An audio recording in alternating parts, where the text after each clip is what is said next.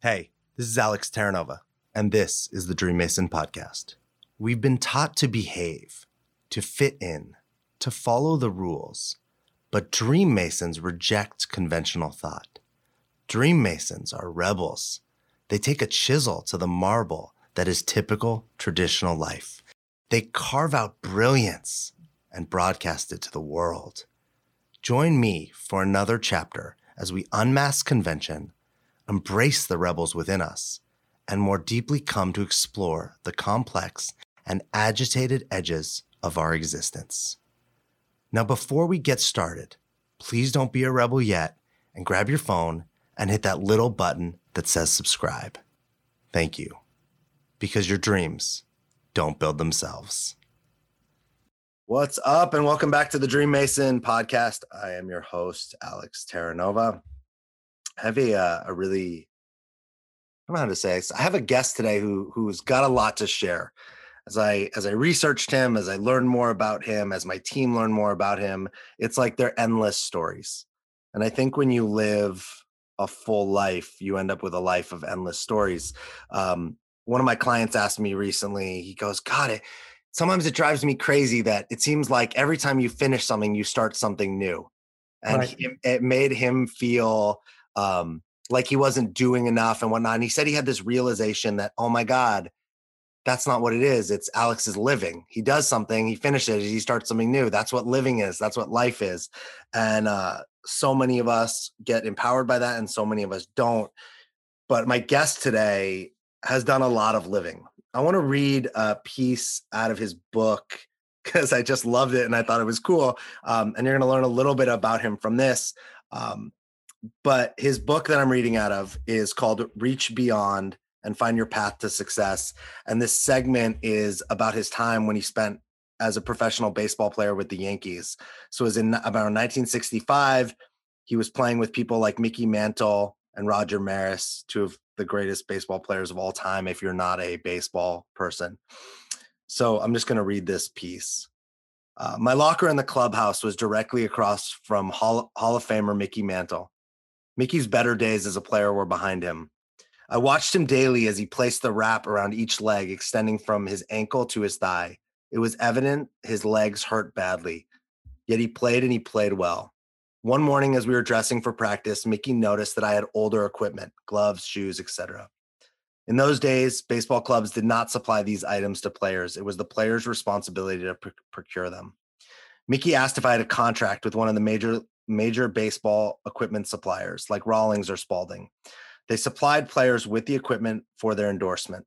I expressed to Micky that I did not have a contract. After returning from the practice field later that day, there was a complete supply of new equipment, including a warm-up jacket at my locker. When I thanked Micky for his assistance, he told me, "Kid, being a Yankee means going first class." Isn't our real purpose in life to go first class? A sense of purpose is important because it aids in tapping into our first class reserves of energy, desire, and courage. When we have a definitive purpose, we are more apt to concentrate our efforts on what matters most. It is from the reality base of genuine purpose that we formulate the framework for a crystal clear vision that will set the tone for life-fulfilling goals. This fortified purpose will serve to inspire us to become something special. My guest today, as you got from that, is a former professional baseball player. He played with the Yankees and the Cardinals. He spent 9 years in the major leagues. He's also written 15 books. Somebody who's written one book, I always talk about how insane it is to keep writing. I heard recently anybody can write one book, but almost nobody can write 2 books. He was a sales trainer and a motivational speaker. He was a TV and radio show host. He also now is a super senior on the Grand Prix tennis tour. He had interactions with people like Zig Ziglar, obviously Roger Maris and Micky Mantle, and he actually also had a pretty interesting interaction with an astronaut. Lou Vickery, how you doing? Welcome to the Dream Mason Podcast. Hey, Alex, you did good. I really appreciate that. You know, when you write something like that and you listen to it yourself, you say, well, where did that come from? You know, but that's what inspiration's all about, isn't it? You get inspired to do something It's amazing. But that always stuck with me, what Micky had to say.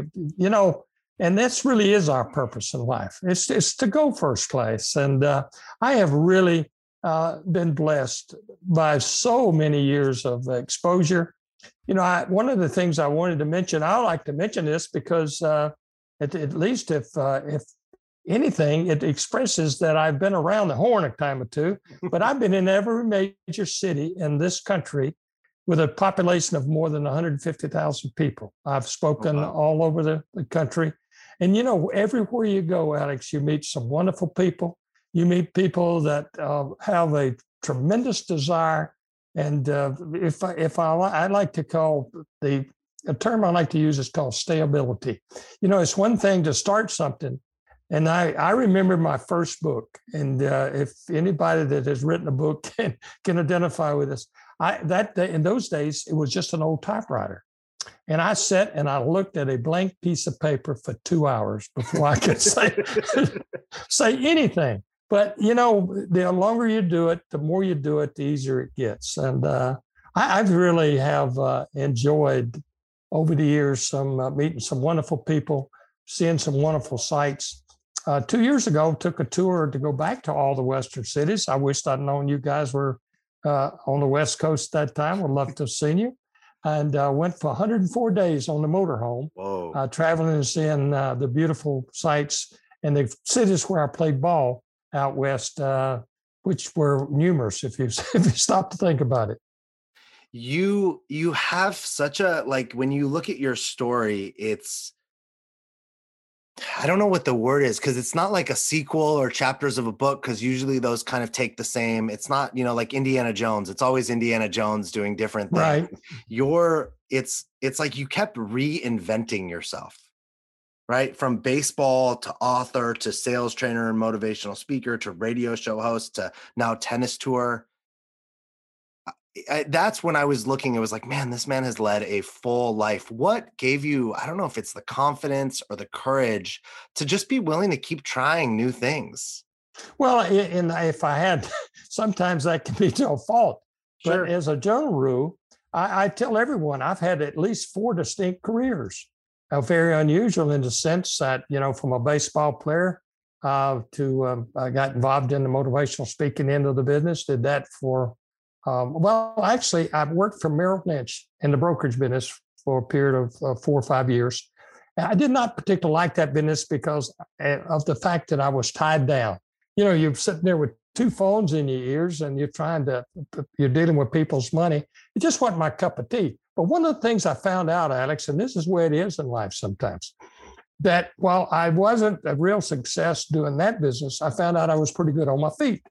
I'd go out and speak to groups and about financial means. And so I answered an ad in the Wall Street Journal, and that's the way I got started. And for 29 years, traveled all over the country, having an opportunity to speak to large groups of people and even some small groups. But then after I felt like that, man, you know what? There's some other things I want to do. So at the age of 60, I decided to get in the radio business. And got involved with that. And I've always loved, well, I don't say always, but from about age 35, I started playing tennis, and tennis is a big part of my life now. So I like to play 4 or 5 days a week. When you were talking about transitioning to the speaking or going into, that new businesses, something that I've seen, along the way is often that embarrassing first time. That first time that I tried to bring people together for some sort of meeting or something and one person showed up.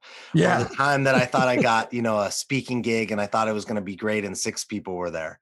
And even yesterday, I had a big meeting yesterday for a company that I have on the side. And I realized after, man, this is the best meeting this venture has ever had. And it's actually 20 years in the making. I've been trying to create a meeting like this with my friend since we were 21, and we finally may have got the one, but how many times did we just completely swing and miss? Do you have any stories like that where you tried that new thing and you were really excited about it and you just completely whiffed? And you know what is, excuse me, as I think about it, I was sitting listening to you talk, and I had a very similar experience. I traveled all the way to Sacramento from our part of the world, got there, and the time the meeting was scheduled, well, I got mixed up on the time. Now, it's a 2-hour difference in our time, and I show up 2 hours early, and there's no one there. So I kept, what in the world's going on? And I tried to contact the contact person. What does it end up? I'm 2 hours early, and I leave, and they call me and says, look, we got 35 people here waiting on you to come back. So I think sometimes we can really, I don't know if the fact of the matter is, I would willing to speak to one person or 4,000. It didn't make any difference, because the way I look at it from the speaking business and what you do or any of us do in the motivational end of the business is that if there's just one soul, one person that you can make a difference for, it's been worth the time. And so I made a lifetime friend out of that one person. I love that. That's beautiful. It is totally true, right? If you speak to one person and you make a difference, maybe that's exactly what it was for. It makes me think now too, who's the person that made the biggest difference in your life? Who had that ripple that I'm sure there was more than one. You don't have to limit it to one, but who are some of those people that you think back to? Well, when I first went to the Cardinals, when I signed with the Cardinals, I signed at Stan Musial and Biggie Munn had a restaurant in St. Louis. And that's where I signed my contract. 3 years later, I went to spring training with the Cardinals, and it was Musial's last year, Stan Musial, a Hall of Famer. And he came over to my locker and says, I remember you. And he called me by my name. And that made the biggest impression on me. Now, here I am, a rookie, virtually, how in the world, he may have asked someone my name, Alex, but the fact of the matter is that I could, I was sky high. And since that day, I made my mind up that I would go into a group, and I can grow into a group. I don't know if I could do it today, but I did for years, 35 to 40 people, and I would remember everyone's name. Wow. And I always pride myself on, because there's nothing more beautiful than someone to call you by your name, particularly if you haven't seen them in quite a while. Mm-hmm. That's great. It's also just, your stories, right? They're layered with these people that a lot of people we think of as these icons that they're like some of these baseball players, as a little kid who played baseball, these are like heroes. Right. These are superheroes. Micky, Mantle, Stan Musial, these are like larger than life characters. And you're telling me how you just had these interactions with them. Yeah, Alex, I want to share a story with you. And the Musial, Red Shindies is another name you may not remember. He was the manager of the Cardinals later on after his playing days. Well, I was the only, Mr. Bush had just bought the Cardinals. I was the only one on the roster under 21 years of age, drinking age, right? So, hey, a good German's going to like a beer along. So Musial and Shandy's, Mr. Bush decided to give everybody on the club a case of beer, except me, because I was underage. So they've sent a beer truck out. Well, Musial and Shandy's, a couple of old timers, they're toward the end of their career. They come down and knock on my door. Now, most of the guys call me Lefty. I'm a left-hander. And I've been accused of thinking that way too, but that's okay. That's another story. But they knocked on my door and said, Lefty, we want to help you get some beer. And I said, well, I don't drink it. They said, well, come on.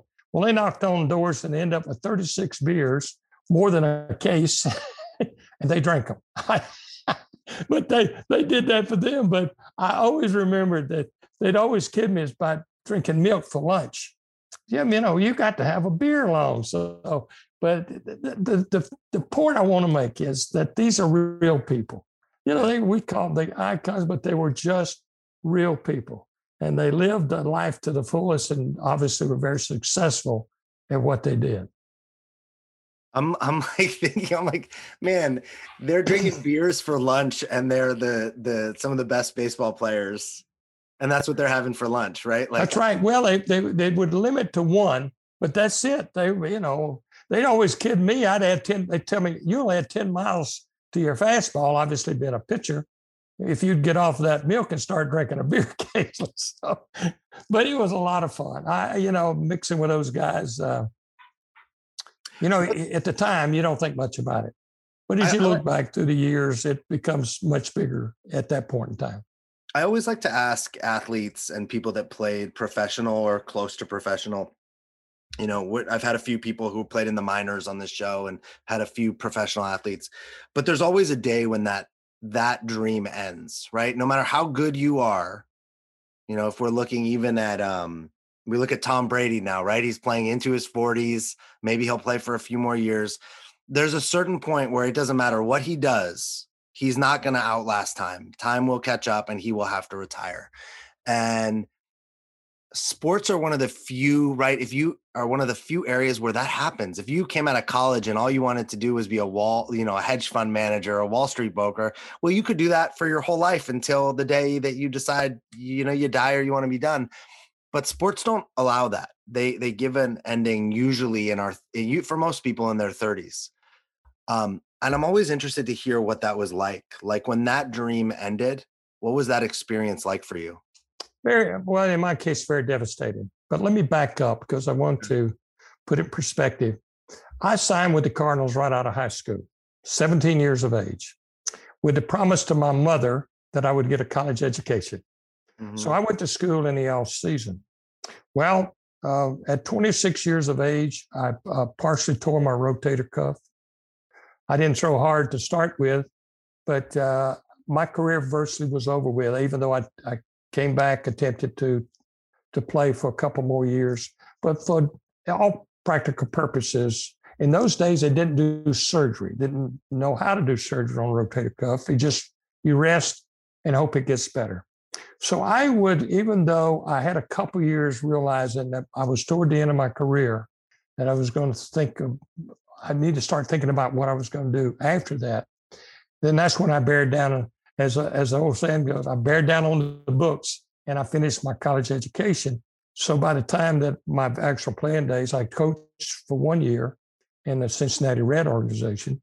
But I realized that wasn't quite my cup of tea either. So that's when I went back to New York after I graduated and got involved in the brokerage business. Was there anything around the mindset? I have this book that you so kindly sent me, and you've written so many books, and obviously there's a lot about mindset. What about the mindset of having to walk away?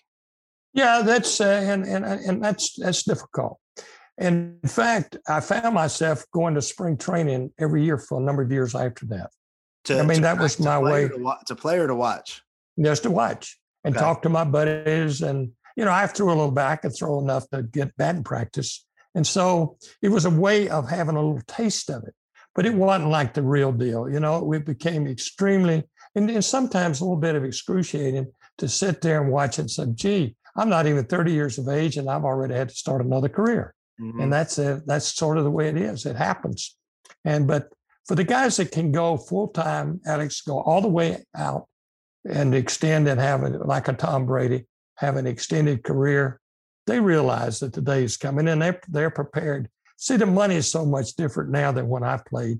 Gee, Manetti, guys make more pitching one game than I'd made a whole year. So, but it's different. But there comes a time when you really realize, it's going to come. Athletic wise, it's going to be there. Question is, what preparation do you make for the next level? Thinking about preparation, I noticed that it says accomplishment media. Now, obviously, that has something to do with what you do there. And, the only place in the dictionary where accomplishment comes before, the dictionary is the only place where accomplishment comes before preparation. You better prepare yourself. And then I think that's if I talk about one thing with people, it's about being prepared. You do what you're prepared to do. You may wish you could do something else, but if you're not prepared to do it, And that's one of the themes in the book, Reach Beyond, is Yeah. the preparation level. I've been doing a lot of work recently with myself, but also with clients around the idea that you can't control the results of anything. You can control how prepared you are. You can get your mind right. You can practice, but right, you could do all those things and still get a home run hit off you, right? That's exactly right. You could write the best book and it just doesn't land with the audience that you were hoping it lands with, right? You could do everything and some stuff just doesn't work. And our job and the jobs of most successful people is simply to practice, prepare, and continue to grow and improve. And eventually the results will come. What's your take on this? Yeah, I mean, I want to offer, in line with what you just said, one. I'm a great believer in one-liners. In fact, may I mention it now? If somebody, I have a book.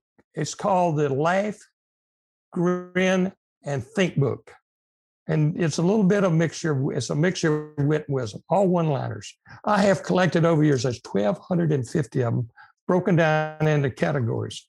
But let me tell you, one of my favorites is this. And it's not proper English. Results is your greatest asset. Think about it. It's not are, but it is. And so the emphasis on the singular, and you're right. You can prepare, you can do all the things, but ultimately it comes down, did we get results? And so, and I wanted to mention that little book is available free if somebody would love to go to my website. LouVickerybooks.com. Yeah, tell me what was the book? The title of the book is The Laugh, Grin, and Think book, and it's what you do a little of both, And I'm a great believer that at times, Alex, we need to, we can pull out a little book like that and just kind of digest some of the thoughts. It keeps us, the one thing that we continually do today, I think, is we go a little too fast at times. We try to make it something happen that it's not quite ready. It has to be, prepped and then you have to get yourself ready to make it happen. But so that little book has helped me through the years, I can promise you. What had you become? 15 books is a lot. Like, what had you become, not only to write one book, but what had you dive into I'm going to be a writer and not only write one, but write 15? Well, I was playing in Atlanta in the early 60s. And while I was there, I was during the civil rights era. Now, I grew up in the Deep South, and I want to share with you a book that's really very close to my heart. It's the book is entitled A Touch of Gray. It's a story about two kids growing up in South Alabama in the mid-50s. Now, at that time, it was a segregated society. It was not the kind of society where you would have a white kid and a black kid would be best friends. But that's what the book is about. It's a Tom Sawyer, Huckleberry Finn type book where it's all the things they got in together. Just a fun thing. But it's an element of sadness to it because of the nature of the culture at that time. And so the friendship actually did end on a daily basis, but they remained friends for the rest of their life until when the characters had a accident and ended up dying as a result of the accident. But the relationship stayed intact. And that book is done. That's my only novel. I wrote it as a novel, even though all the stories are true. But attorneys felt like that we needed to make sure. So you write it as a novel, but the story is still the same. And I came up with the title, A Touch of Gray, Alex, for this reason. It's not about being white. It's not about being black. Because when you bring those two together, you create gray. And so it's a mixture of two really different kinds of culture. That's you open up an interesting thing because obviously everything in life is changing all the time, right? If you try to stop things from changing, you're just going to get run over, left behind. But to start with, hey, I come from the Deep South, and to view humans I'm going to say, like, especially at the time you wrote this book and in your life, like more progressive, more Right. progressive stance. What created that? What gave you more of a, let's say, like more left, open-minded, more progressive stance towards race and people than a lot of your counterparts where you were from at the time, especially? Well, I think it came from my mother. My mother was a believer that all human beings that they all had the same rights. It didn't treat anyone any differently. And I took that with me to professional baseball. And I want to share with you, here I am from the deep South, and I'm playing in Billings, Montana. It's my first full year. I'm 19 years of age. And I was asked by the general manager, he says, we got a equity in the way we've distributed our rooms. What had happened, they ended up with me and a young black player having separate rooms. I said, well, look, let me, Jose, it was from and I had learned just enough Spanish to be dangerous, if you want to know. But so we ended up rooming together, and I talk about in the book about.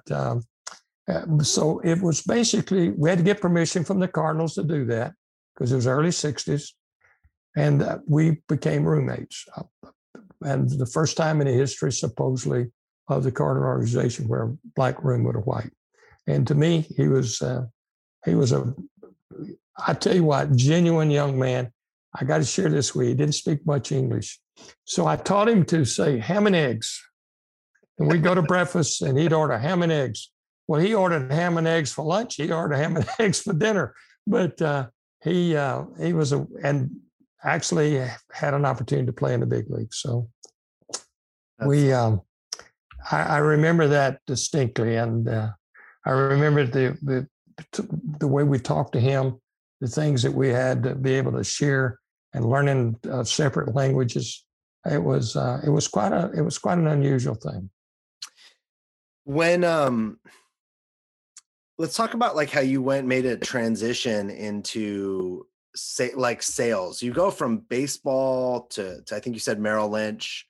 Like, how do you end up as a sales trainer, motivational speaker? Well, I grew up in the sales business. My dad was a salesperson, so I was around it, and I knew exactly what to expect. And then, so I really felt like that I had a knack for sales end of because I sold clothes at a haberdashery when I was in my teen years, and so I really felt like that I had an aptitude for it, and I did, and I enjoyed it. And as I mentioned about the Merrill Lynch thing, I just didn't enjoy being in one place with two phones in your ear. It just wasn't my cup of tea. But getting up in front of a group of people and talking about how you can share yourself, what it takes. See, and I wrote a program called Customer Focus that did really good around the country. And the focus was on the customer, it's not on the person, not on the salesperson. Hey, it's on the person on the receiving end. And if we will focus our efforts in that direction, we got a much better chance, I think, of making a sale. When you think of, like, you kind of answered what my next question was, is like, what makes someone great at sales? And I hear that piece about, hey, be focused on the customer. That's it. I think if you came down to a bottom line, that's exactly it. You can't be thinking about your commission or what's going to happen on your end, because what you do, wherever your focus is, and the focus is a big word for me, wherever your focus is, that's where your heart is. And if your heart's not in it for the person sitting across the table or wherever at the other end of the phone, wherever you are, your focus has got to be on taking care of that person and that person's needs. You got three choices. They can buy from you, they can buy from someone else, or they cannot buy at all. And your focus is on what it takes for me to make an effort with that particular individual or family. And, I learned one thing a long time ago: women are the toughest customers. You better be able to, from a male standpoint, it takes a little different knack dealing with a lady on the other side of the table. Why? She holds the purse strings, my friend. What's the difference? Like if I'm in sales, what did you see from the perspective of a man to a woman? Like when if I'm Well, selling? a man is more interested in the technical side. I mean, things. A woman wants to know, okay, how's this going to fit my budget? How does it really work when it come down to making it work? And for example, an automobile. You know, the as you look at the overall picture of the ability to sell, there's one thing we've always talked about focusing on, and that's the customer. But there's another factor involved. If it involves money, then you got to consider the money angle. And that's where the woman journey comes in. You got to make your presentation more along the lines of the benefits for a woman. Man, a little more on the advantage of it, what it does. But if it comes down to the bottom line, is the focus is on the other side. Interesting. Okay. We haven't touched on, you have all these different, and I don't know this about you. So I'm asking have you had any children? Have you been married? You've done all these. Have I been married? Yes, more than once. But right. I have two sons, natural sons, and I end up with three stepchildren. I am at the age when most guys, Alex, are having great grandchildren, and I'm still having grandkids. In fact, the light of my heart, quite frankly. So I have an 8-year-old. One was 7 yesterday. The 8-year-old will be 9 on Saturday. And also I have a 4-year-old. And now talking about a little pistol. Now she is a little pistol. Alex, let me share. Can I share a quick story with you relative to birthdays? Yeah. 10 years ago, we lost our son, my stepson. He died at age 19. And then he died on the 24th day of this month, just 2 days ago. His interment was on the 27th. Our oldest of those 3 grandchildren was a little girl, my first girl that came into my life, and Harper. And Harper her birthday's on the 27th, the day that Leland was interned. The Bubby, as I call him, Ryder, his birthday is on the 24th, the day that Leland was deceased.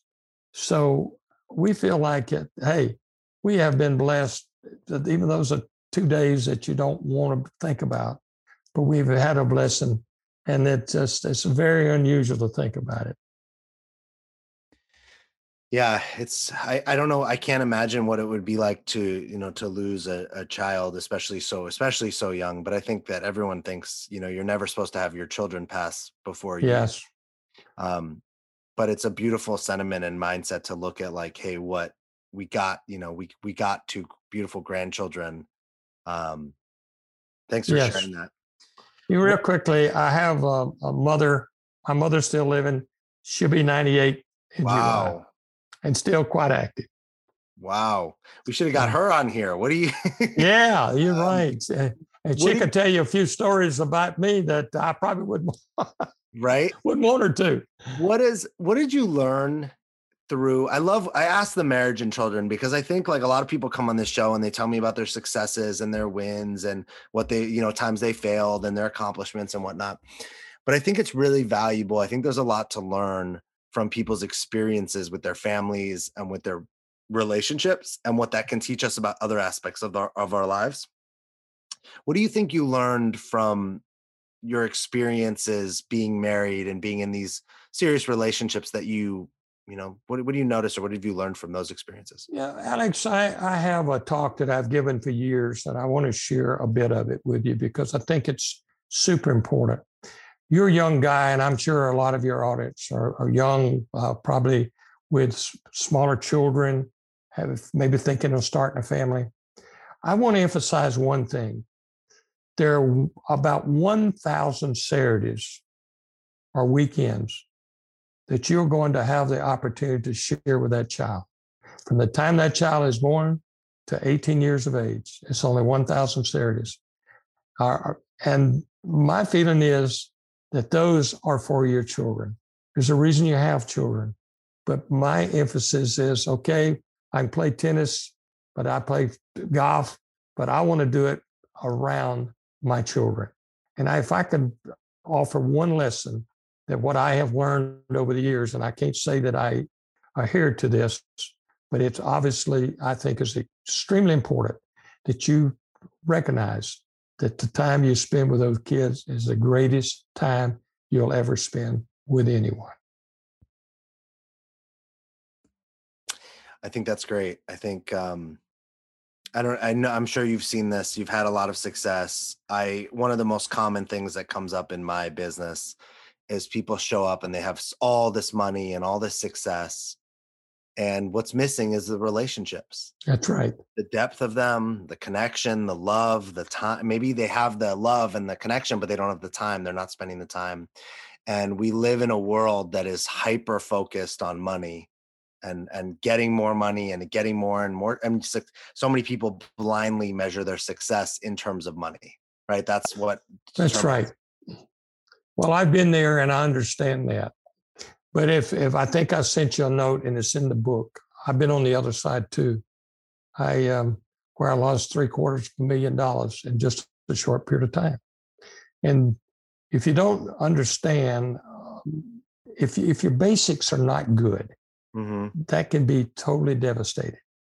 But if you got good basics, if you understand that, hey, I started somewhere before, maybe I have to start over again. Yeah. And I was at 60 years of age when that happened. So I really feel that if you look at the overall picture of what you want to accomplish, where you want to go, money is, maybe it's the measuring stick, but I don't think that. I think that the greatest thing that comes from having the opportunity to make money is the fact that you're achieving things, and you hopefully what you're achieving is not just for yourself, but it's for other people as well. I hope I said that the right way. It sounded pretty good. What do you think about when you look at your children and the lessons that you've taught them and the lives that they're living? What's the thing you'd most want to leave them with? Well, I think the thing you want to leave them with is that understand the greatest, let me say this, let me frame this the right way. The greatest thing that we have going for us are relationships. I want my kids, anybody that I speak to as a group, to understand that we don't do it alone. You don't make it alone. You need other people to assist you, and you can pat yourself on the back. Hey, one of the things I tell people, look, the problem with patting yourself on your back, it takes time, it slows you down, But the fact of the matter is, it's okay to pat yourself on the back occasionally, but also don't lose sight of all the wonderful folks that helped you get to where you are, and make sure that you reward them accordingly. And that reward doesn't always have to be financially, but sometimes the greatest thing we can need, and I see that a lot right now, is for somebody to just get a pat on the back and says, look, it's going to be okay. You're headed in the right direction. You'll get back on your feet, whatever it might be. But believe me, the easiest thing in the world to do is to quit. It takes no talent to be a quitter, but it takes talent, I think, to pick yourself up by your bootstraps and start anew. And I've been there twice, and I understand that. But you got to be able to look yourself in the mirror and say, hey, I've done it before.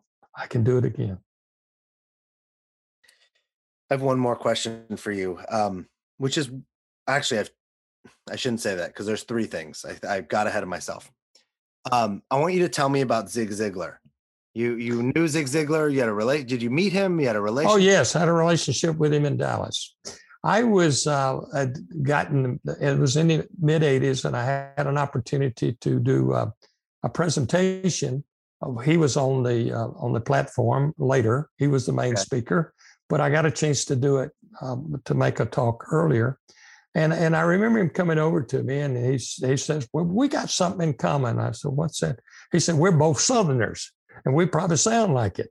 And I said, well, that's great. But he said, listen, I really picked up a couple of really nice points with your presentation. In fact, one of them I just mentioned, it takes no talent to be a quitter. And so after that, he invited me on a couple other occasions. Then by a string of a move that I made, I kind of faded a little bit out of the picture, but there were some times that I shared with him. I visited his office. We had to talk. He gave me a couple of suggestions. And in my new book, The Reach Beyond, by the way, I have another book coming it's going to be for young athletes and coaches. And I'm doing it with a Hall of Fame coach by the name of Sonny Smith. He was Charles Barkley's college coach. And so we've got a book called Winning the Head Game. Because when it comes down to it, I don't care. It's called, the subheading is called Key to Elite Athletic Status. But you could change it from athlete to salesperson to, technical advisor. You can name it. It would all fit. Because the equations of what life is about, Alex, to me, there are certain basics. And if you do them, you can be successful almost anything you do. Tell me about, I know you have a story about someone's life that you supported, that the astronaut story. Yes. Tell me about, I don't know the details. I was speaking, and I didn't get permission to use her name, so I'm not going to use her real name, but I'm going to tell this story, okay? I was speaking at a small school in a central town in Alabama. I was invited to speak by the superintendent of education, and it was near my home, so I went and did it. And I asked, it was senior class, and I asked them, what do you want to be? And this young lady says, I want to be an astronaut. And all the others laughed and giggled, ha, ha, ha, she wants to be an astronaut. And it just struck me. So after the meeting was over with, I talked to her a little bit.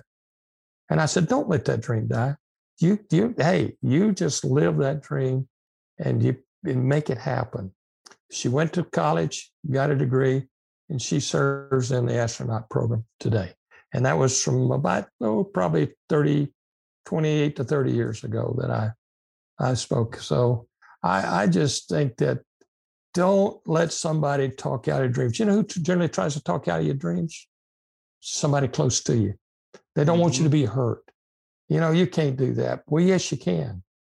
Hey, I love a statement that the impossible, guess what the first two letters are? I am. Yeah. I am possible, not impossible. I am possible.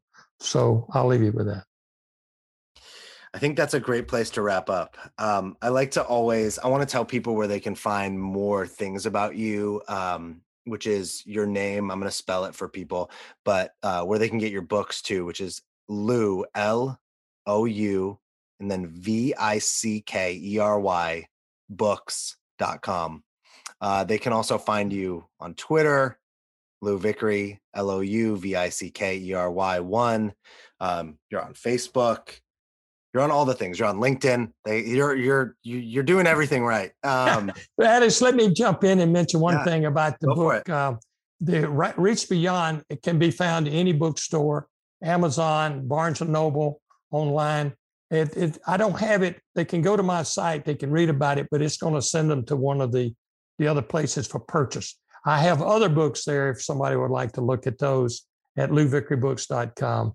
But hey, I tell you what, I've been blessed beyond measure. Hey, and I've been blessed here today. I appreciate very much the opportunity to be with you. You make it easy, and that's always great in the interviewing business. Thanks, Lou. I say this, and I hope I think this is a compliment. I say it as a compliment. My favorite person that's ever existed in my life is my grandfather. Yes. And my grandfather was born before the Great Depression. He's been passed away for about 9 years now. So he passed away when I was around 30. And, but he was my hero. He was my idol. And, I've learned as I've gotten older, the good things about him, some of the bad things about him, right? Yeah. You get to see all of it. And it doesn't change who he was for me. But in doing this podcast, every once in a while I get somebody on here who has you have grandfatherly wisdom and energy, and some of it's just age, right? And some of it is the way you are a grandfather. Um, but I always like to tell, it's you and a couple others. There haven't been very many, but there's always a sense that I get when I'm recording these, that like there's a little piece of reconnection I get with my grandfather. My grandfather, it's funny too that you said in your book, Micky Mantle called you the kid. He said kid, when he referred to you. True. My grandfather wasn't an athlete, but when he grew up in Boston, and he grew up in, this would have been in the 20s and the 30s. And he would sit out in the outfield. He'd go to every game, and he would gamble on baseball. and when I mean gamble on baseball, he would gamble on how many seconds is it going to take the pitcher to throw the ball? Like they gamble on, I don't know if you know, right? All the screwy stuff, so to speak, right? Yep. And all the weird, like they gamble on regular things, like if the person's going to hit it, where are they going to hit it? But also like all these weird I can't say the word, intricities. You know what I'm saying? I can't say the word. Intricacies, I guess. But he was in his, like, he was young at the time. So this, I guess, would have been in the 30s or the 40s. And his nickname was the Kid, because he was the youngest one in the group. Yep. And he would win. And apparently he was really good, and he would win all the money off these older guys. Let me tell you, can I share a real quick deal with you? Yeah, go ahead. That's, and I'm thinking about that. As I look back over the years, and I was always kind of the one that people, and I talk about that in the book, Reach Beyond. There's a couple of stories about guys coming to me that had difficulties. So I've always been sort of the one that when things were not quite going right, hey, let's sit down, let's talk about it. There's a solution somewhere. Yeah. We just have to find it, right? Yeah. All right, I'm going to leave this with you, okay? Yep. All right, now, this is for everyone. I want you to keep a smile on your face, keep happiness in your heart, keep positive thoughts on your mind, and optimism on your tongue. And I don't care where you go or what you do. Hey, somebody's going to look at you and says, I wished I had some of that. Will that work? I'm with you. This is the thing. It can't hurt. No, absolutely. Lou, it won't make things worse, I promise. No. Lou, thank you so much. Thanks for your time. Thanks for your generosity. Thanks for the stories. Thanks for being an example of somebody who's lived life to the fullest. I'm sure you're not done yet. There's more to do. You said even, if you keep going on this pace, you've probably got, 15 more years like your mom, and who knows when, but there's probably another 10 books or so in you. But thanks for setting an example and sharing your stories here so people can learn from them and also be inspired by them. Well, Alex, thank you. And I'd love to come back sometime. Hey, you can write a couple more books. You can come back whenever you want. There you go. I would love to have you. I know that we only touched upon a little bit of your life and a little bit of your story. So thanks for that. And I like to say at the end of this, everyone listening, if there was value in this for you, which I know there was, if you didn't get value, you should probably listen to it again because you're not paying attention. But who do you know that needs to hear this? Who needs to hear this episode that it would make a difference for them in their life, in their relationships, in their love life, in their health, in their business? Please share this with them, and we'll see you next time. Thank you, Alex. Thanks for listening. Honestly, I'm just a rebel who found a cause and has a dream, and I'm super grateful for your support. If you got anything from this, please help me out and share this podcast with one person today. You can find me at thedreammason.com or at inspirationalalex on Instagram. You are a dream mason because your dreams don't build themselves.